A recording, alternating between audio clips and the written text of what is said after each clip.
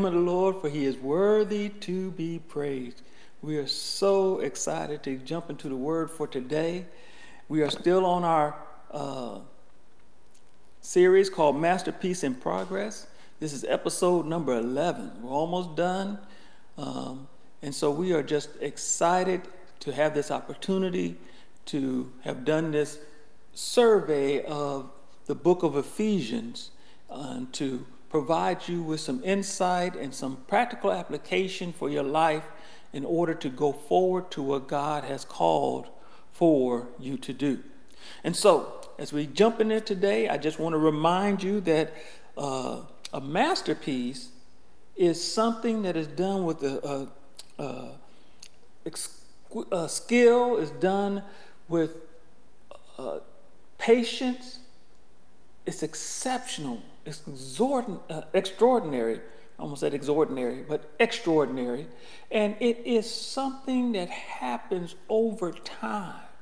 There's a process by which a masterpiece comes to be.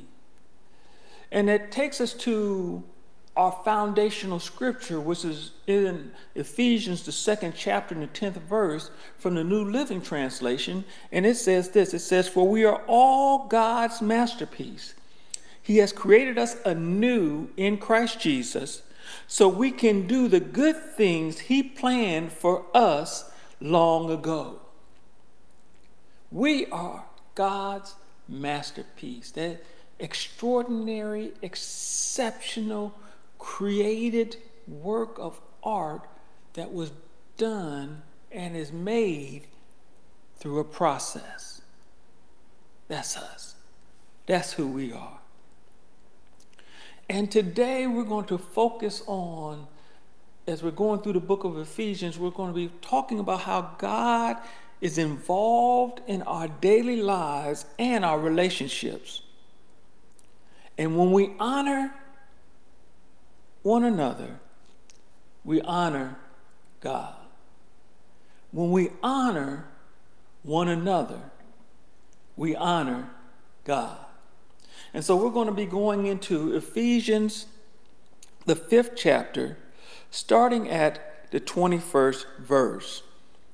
And then we're going to go as far as our timeline, and then our goal is to go to the 6th chapter, the 9th verse. We may get there, we may not. Just depends on how many alleys I drive down as we go down through this scripture. Ephesians 5:21. After we've talked about in Ephesians 5:1 through 20, we discussed how we are no longer in the darkness. We're no longer wrapped up in the sexual immorality and the things that pull us away from the presence of God. But we are the light. We are the example. And we are setting that example to everyone around us. That we are bringing the very presence of God into our circles, into our groups. In every area that we have a level of influence or presence, we are able to bring the light of God.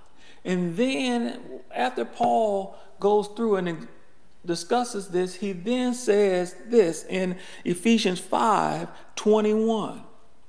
He says, "Submitting to one another out of reverence for Christ."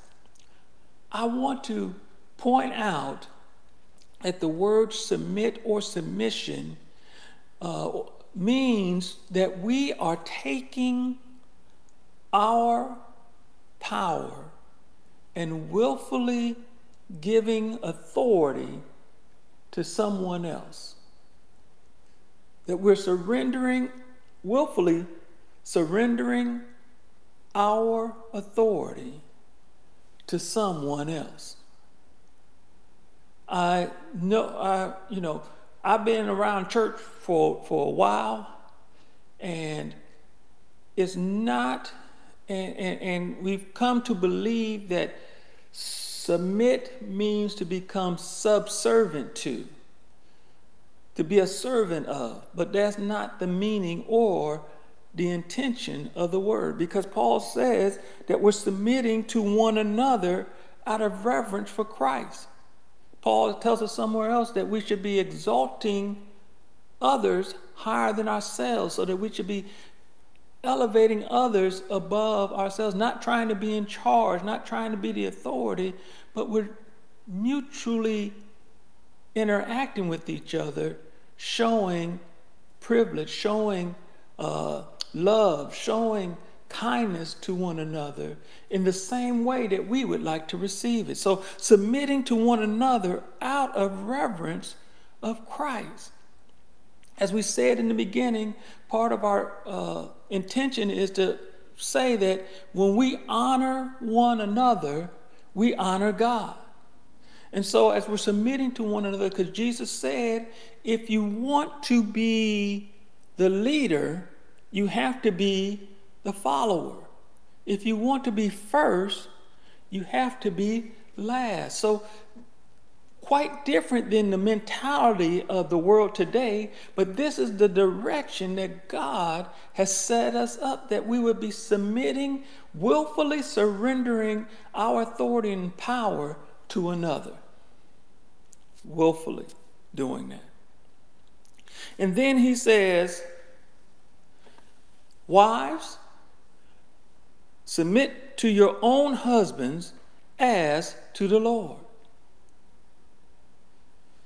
So, wives, as you are willfully surrendering your will, your power to the Lord, also do that to your husbands. And as you work through this, remember, if we do things the Bible way, we get the Bible result. So what we want to do is set up an environment whereby we have established God's presence here where we are. For the husband, 23 says, for the husband is the head of the wife, even as Christ is the head of the church, his body, and is himself its Savior. Now, what I want to say is, God established the man as the head of the union. God did not say that man was better. God did not say man was superior. None of that. Because if you remember, in another part, Paul says there's neither Jew nor Greek, there's neither bond nor free, there's neither male nor female in the presence of God, that we're all the same.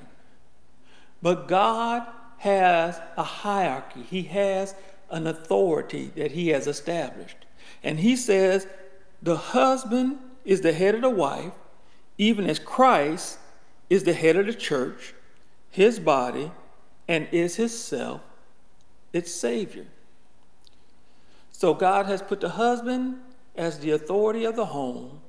The wife is submitted to the husband, and that is the divine hierarchy that he has set up. So even though he's in charge, he still has the responsibility of willfully surrendering his authority and power to his wife, as his wife willfully surrenders her authority and power to the husband. Because before Paul went into the fact of talking about the wife and the husband, talking about this order in the household, he said that we submit one to another. We submit one to another out of reverence for Christ. So it's not that somebody's just trying to take over and be in charge and all. That's not how God set this thing up to be. He set it up so that there is a divine, he says there's got to be some order in how this is set up. So the man, the husband, is the head. The wife is submitted unto him But that doesn't mean that she doesn't have a say. It doesn't mean any of the things that you may have heard before. It just means that she is willfully pulling back her power and providing insight, input into the decision of the husband, because he's the authority. He is the one that God has made responsible. Yeah, authority just don't mean you're in charge. Authority means you're also responsible. So it says, now as the church submits to Christ, so also wives should submit in everything to their husbands. The church should not want to only follow Christ in certain areas. The church should have the desire to want all aspects of their functionality to fall under the authority of Christ. And so this is the same situation that he's saying, using this analogy, he's saying, all right, so husbands, you're the head, wives, you're submitted in everything to your husband. Now, where we can run into some traction or some friction is the word I should be using. Some friction is when the husband is not operating properly in his authority. He has taken his authority and tried to make it anarchy. I know both of them start with A, but one means that you're responsible. The other means that no one's responsible, no one's in control, everyone does what they want to do. Some men don't want to be in charge. Some men totally want to be in charge, but they don't want to listen to who God put into their lives to help them to become successful along this journey of life. So we have to balance this. So the wives, he says, submit yourselves in everything, not just,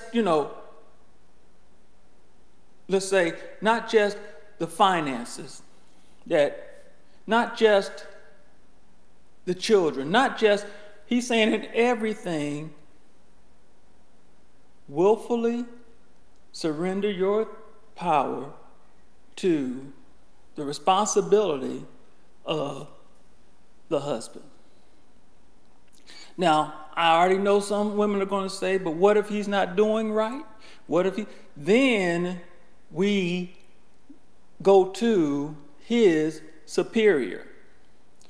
There's a scripture which it came to my mind and then it just jumped out, but it says that the heart of the king or the heart of the authority is in the Lord's hand, and the Lord can maneuver him as he wants.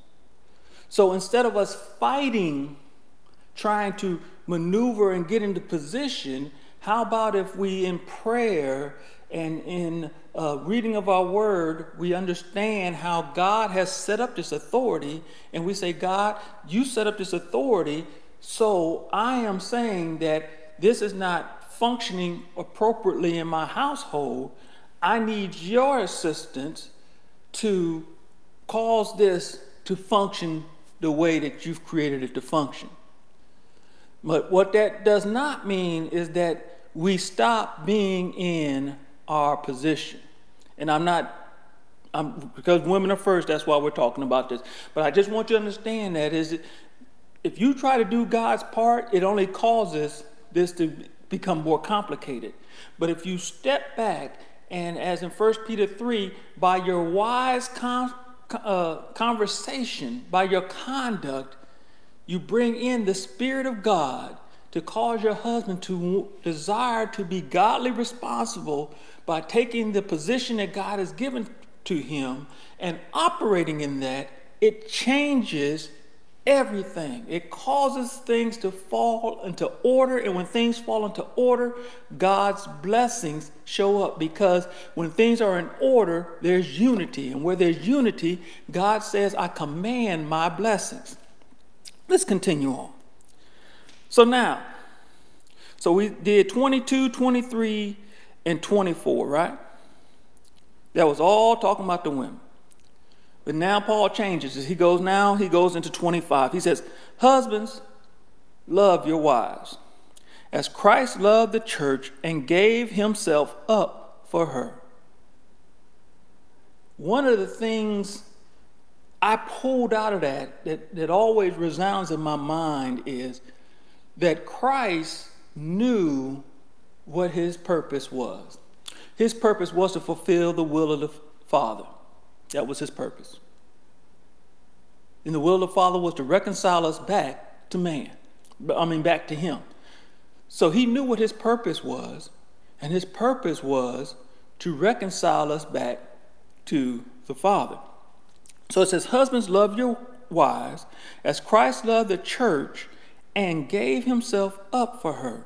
Not only did he love the church, not only did he have this unconditional love for the church, but he gave up his life for the church.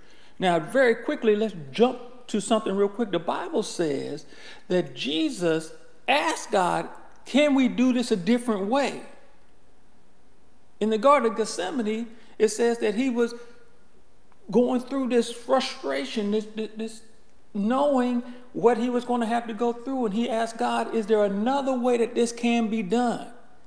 He said, but nevertheless, not what I want to do, but I want to do what you sent me to do. I want to do what you have willed me to do. That's what I'm going to do. And so he reconciled us back to the Father because of his desire to walk in the purpose for which he came. So let's transfer the analogy back to the husband-wife relationship. So it says, husbands, love your wives, just like Christ loved the church and was willing. And Christ gave up.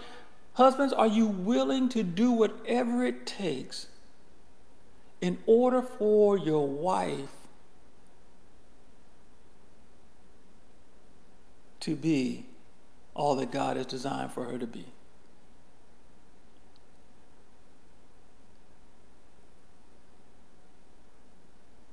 The Bible says, greater love have no man than this, that he would lay down his life for a friend. But exceeding a friend, someone that you have come into covenant with, are you willing to be the head of the spear? Are you willing to be the point? Are you willing to take on the responsibility of being the one responsible?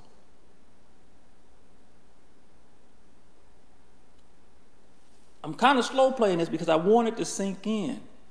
Because if we know each other's position and each other's roles, we can get under divine order. And once we're under divine order, we can move in unity. And again, if you move in unity, God commands his blessings upon unity. So if we walk in unity, God, as a husband and wife, and we're in the proper position, not only does God bless us, he also causes us to be an example to help others to achieve what he has designed. He says, husbands, love your wives as Christ loved the church and gave himself up for her, that he might sanctify her, having cleansed her by the washing of water with the word, so that he might present the church to himself in splendor, without spot or wrinkle or any such thing, that she might be holy and without blemish. So he says, husbands, you got to love your wife the same way that Christ loved the church. And if you love your wife the same way that Christ loved your church, you will sanctify her, setting her apart, causing the things of life not to overcome her, setting her apart, and doing that you are cleansing her by speaking over her, washing her with the word, speaking words of life into her. Doing this, building her up, making her all that God will want her to be. And he says so that she can present herself, so that she can be viewed as this woman of virtue and of power. This is not only something that she does in herself, it is also because the man is the seed sower. So the things that he says become seeds.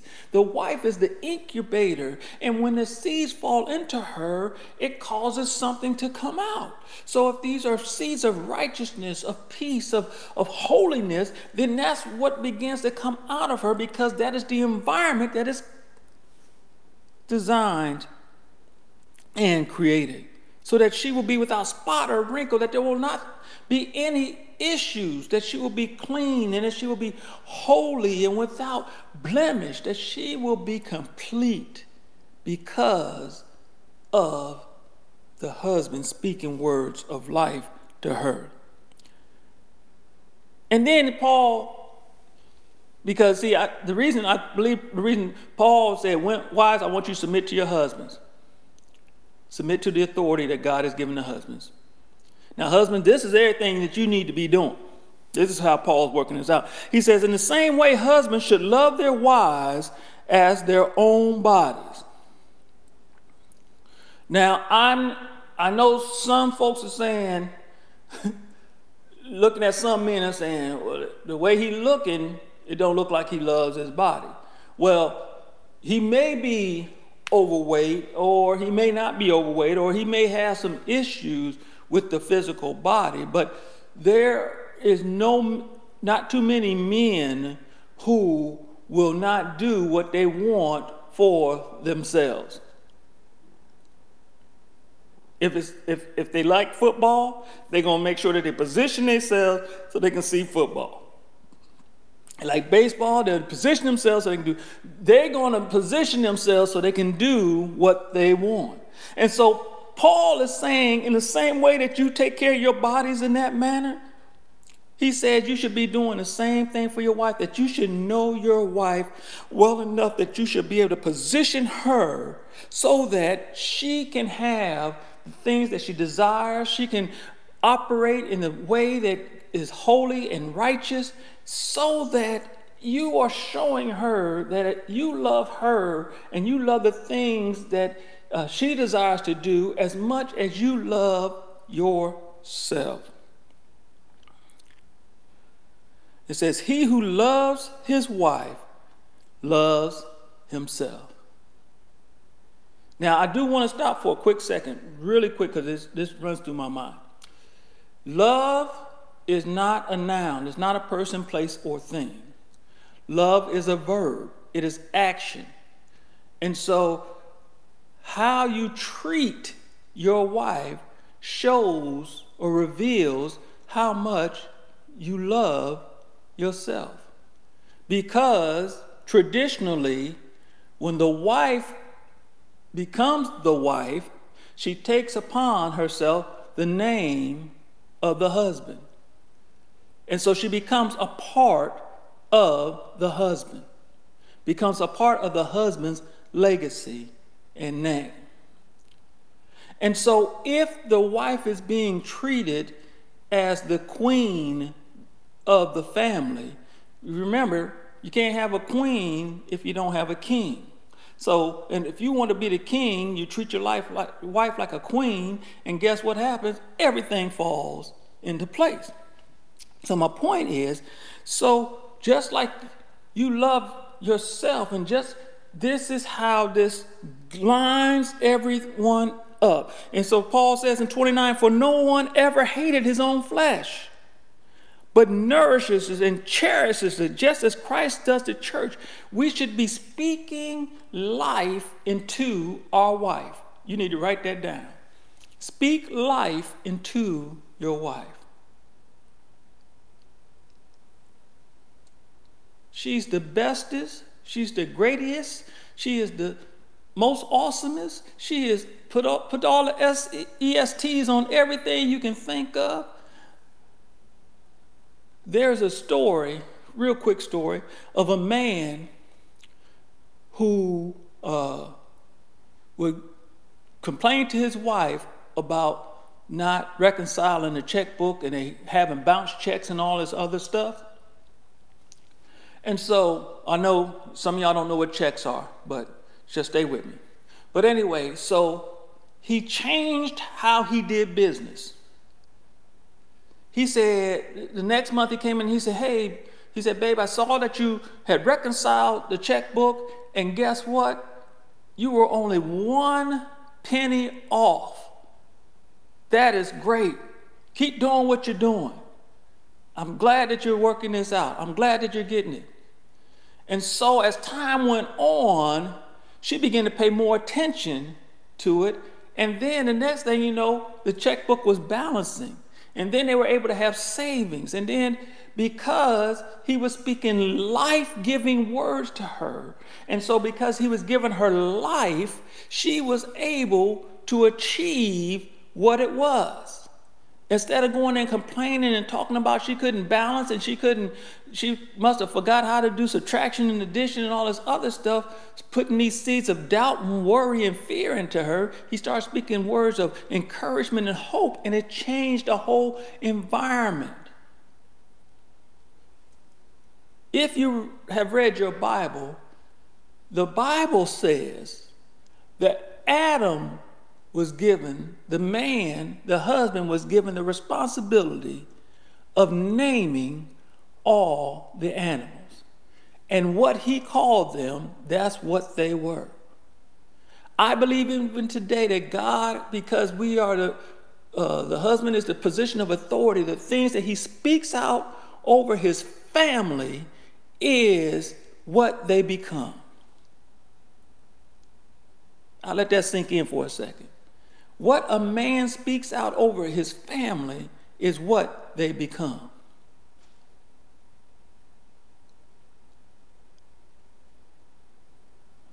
This is why it is a hard point when the father is not present in the home, not present in the life of his children.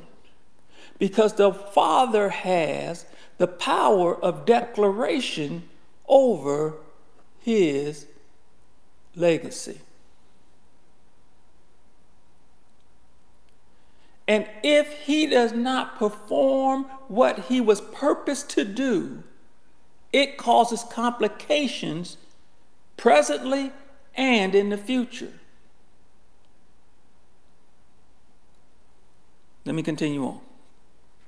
He says, for no one ever hated his own flesh, but nourishes and cherishes, just as Christ does the church, because we are members of his body. Then he goes and says, therefore a man shall leave his father and mother and hold fast to his wife, and the two shall become one flesh. Remember, I was saying how traditionally that the wife no longer has her name becomes her husband's name. And they are one. And he is responsible for the welfare of that wife. He's responsible for the flourishing of that wife. He is responsible for creating an environment whereby the wife can function in the God-given design so that the house will flourish.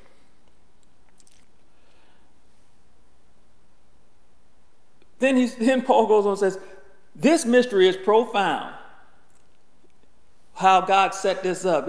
We don't understand it unless we get the revelation. A mystery is only a mystery when we don't know the reason why. But now Paul's extending, he said, and I am saying that it refers to Christ and the church. It's giving our backdrop. It says a family is an example of how Christ and the church should be interacting. The church should be submitted to the authority of Christ, and Christ will be submitted to the church to help the church to go in the direction that he has called for it to go. And so as we go forward and as we move into the position that God has called for us to, we realize that in him we can achieve all that we can achieve because Christ has done everything for us. He has positioned everything for us. But he was saying the family is the example of how authority works in the church. So if we understand how authority should work in the family, so when we get to the church, there should not be any issue because we understand how everything functions. Isn't that something? How God does that? How he has set it up so that we could do it in the way that he has designed for it to be done. And then he says, however, let each one of you love his wife as himself. And then he goes back and says, and let the wife see that she respects her husband. Now let me dance on this for just a moment. Remember what I said. Love is a verb, not a noun. Husband, the wife needs to know that you love her. Not that you say you love her, but the actions need to show that you love her. That you are putting her first. That she's greater than your career. She's greater than your friends. That she's greater than anything else on this earth. She is the most important thing to you. When you do that, it says, and let the wife see that she respects her husband. Another word for respect is honor. A person, a man, especially a man, because we love to be esteemed. We had that thing called self-esteem. Yes, sir. We got it in loads. And as she shows honor and respect to her husband, he shows her love. It causes both of them to flourish. Because as he puts love into her, builds her up, that she will honor him and respect him because he's putting love and showing love, reflecting love, and it becomes this continuous cycle that happens in the lives of a couple. If you ask a couple that's been married for some amount of time, and you ask them, let's say a couple that's been married for 2 years compared to a couple that's been married for 20 years, and you ask the couple that's been married 2 years says, how do y'all get over the fact that he likes to squeeze the toothpaste from the middle, and I like to squeeze it from the bottom? And the couple that's been married for 20 years will say, well, buy 2 tubes of toothpaste, or it's not worth getting upset about. The revelation that comes from that is the 20-year couple have been through some things, and so they have learned to begin to meld together and to operate in the authority and under the direction of the Word of God, and they realize that a tube of toothpaste, if it's going to be an issue, it shouldn't be. There are bigger issues they have to deal with. And because I know he loves me this much and I respect him that much, that's not nothing that we're going to be up in arms about. But as we progress, just as becoming a masterpiece is a progress, that's the same thing as in understanding this authority. And so as we walk through that, I'm going to go ahead and finish this up. And next it says, children, obey your parents in the Lord, for this is right. Honor your father and mother. Show respect to your father and mother. This is the first commandment with a promise, that it may go well with you and that you may live long in the land. So now he's done the wives, then he does the husbands, a lot on the husbands, then he jumps onto the children and says, listen, even if your parents are not totally operating in the alignment that God says, you still are responsible for showing them honor. You are still responsible for doing that so that you have long life upon the earth. Then he comes back and he says, fathers. Remember, fathers are the ones that declare, the ones that name. Fathers are the ones that do this. And God says, whatever Adam named a thing, it was so. And so he says, fathers, do not provoke your children to anger. Do not do things that cause your children to be frustrated. Do not say things that cause them to be disillusioned and feeling that they're inferior. He says, but bring them up in the discipline and instruction of the Lord. Like integrity, like kindness, like love. Bring them up in those environments, not an environment of you speak down to people, you treat people as if they're less than you. That's not how we function. We function as empowerment people that speak life to others so that they can become better, feel like they are better, that they have been in your presence than if they were not.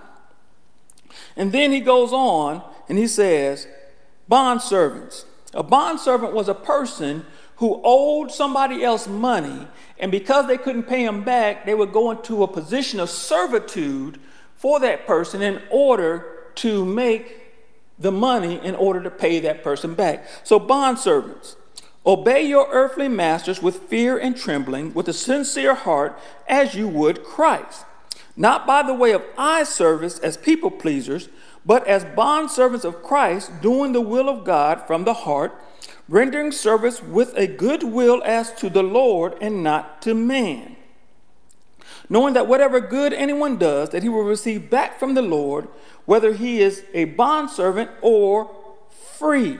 So what he's saying is, if I may modernize this a little bit, employees, be a good employee, and not just for the boss, but because being a good employee is the right thing to do. Doing the right things as an employee. Serving the organization that you work for, giving them 100%, 100% of the time. And as you do this, the work that you do it as you are doing it for Jesus directly. And that will cause you to be in the right position as an employee. But don't get it twisted now. Don't forget about it, because the last thing he says is, masters, you do the same to them. And stop your threatening, knowing that he who is both their master and yours is in heaven, and that there's no partiality with him. Just because you're the boss on earth, in heaven, you're not the boss. So we should be submitting to one another, knowing that the boss will make the final decision, but he should also be sometimes willfully surrendering his authority and power to listen to his employees so that he can further the company, just like the employee should willfully surrender his power and authority to the boss so that he can make his wages. And we're doing this as an example of how we surrender our power and authority, because God has given us the ability to make our decisions. And we call that free choice. We can choose not to do God's part. But God says, if you choose to do it my way, you are going to get what I said you're going to get. So, through all this, I just wanted to drop it on you, the fact that Paul is talking about the power of the relationship. He talks about, husband and wives. He's talking about the father and the children. Employers, employees. He's laying it all out, how our earthly relationships also has an ability to show honor to God. So as we as we honor one another, we honor God. As we show respect one to another, we show our respect to God and how his word is true in our lives. And we don't want to be operating in a mindset of hypocrisy where we are acting one way out in public and doing another way in the household, because it affects your legacy. There was a survey that said that most teenagers drop out of church between the ages of 17 and 19. But a lot of times, the ones that come back was because of the environment that they grew up in. If it was an environment that was showing love, respect, and doing the things God's way, then they traditionally came back. But if it was one way in public, another way behind closed doors, then they usually did not return.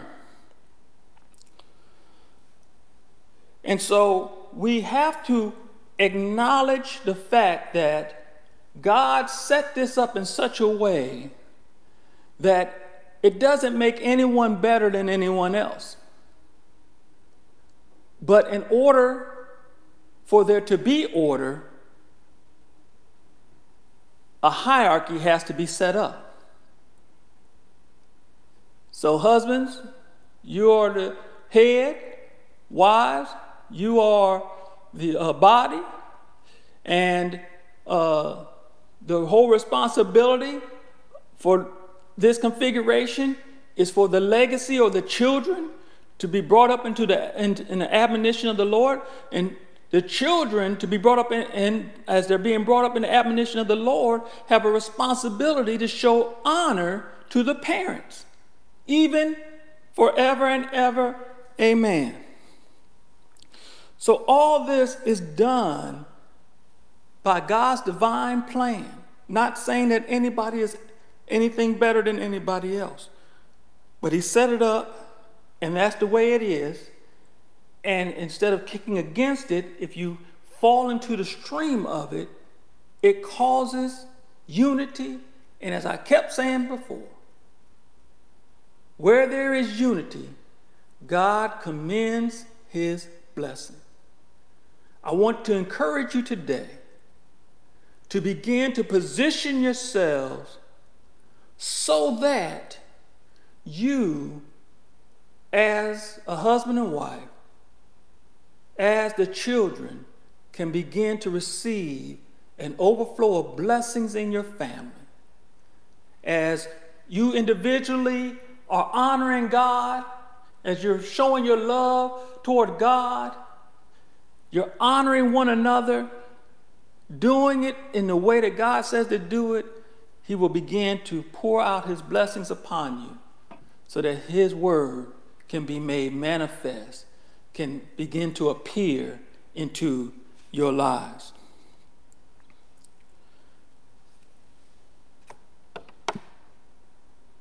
I know there's some people out there that are single parents, and they are going through some situations. But what I want to tell you as the single parent is that you still, especially for you single mothers, there is still a need for some type of male influence in your and your children's lives. And I know sometimes it cannot be the father, but there has to be someone that you can trust and that you can say, I need someone to be a covering over our family, to pray for us, and to whether it's your pastor, whether it's another male family member, someone like that, because God has given the male, the declaration, and then his words are seeds, and those seeds grow up and become whatever they were declared to be. And so we have to be cognizant of that, and we have to watch out for that. And I also want to acknowledge the fact that if your spouse is not saved, they do not call Jesus their Lord and Savior, that does not exclude you from following the Word of God. But what it does, or what it should cause you to do, if you are the one, since you are the one that is saved, is to begin to intercede for them, to cause their mindset to change and for them to accept Christ as their Lord and Savior. I would tell you to read 1 Peter, the 3rd chapter, and it tells you that the wife can change the environment by her conversation, that the husband can change his environment by the love that he shows toward his wife. Remember, love is not a noun, it is a verb. And then that becomes the backdrop for the children to know what and how to follow. I know that something was said today was a blessing to you, an encouragement to you. And I just want you to grab hold of it this week as you're listening to the playlist for this week, meditating upon this word that was declared. We're believing God's best for you. And if you happen to be the one that does not know Jesus as your Lord and Savior, today is that day. If you want to be in the right position for what God has for you, the first step is to be in right standing with God. In order to do that, you need to accept Christ into your life. And that is done simply by confessing that He is the Lord and that God raised Him from the dead for the purpose of your forgiveness of sin. And if you make that declaration today, whether you're male or female, and you confess that today, the Bible says that you shall be saved. The scripture says it like this: if you believe in your heart and confess with your mouth, you shall be saved. It says, whoever calls upon the name of the Lord shall be saved. And that our heartfelt desire for you is that you will make Christ the head of your life, and that you will follow Christ, as Paul said, that you will look at Christ as that example, and because you're looking at Christ as that example, He's leading you as the man to be an example, He's leading you as the wife to be the example, and that your children will follow after Christ just like you do. Choose Him today. And if you have chosen Him today, please let us know so that we can follow up with you and provide you with additional information whereby you can be progressed, assisted in this journey. That's all that we have for today. God's blessings be upon you, and we pray that this will be one of your best weeks ever in Jesus' name.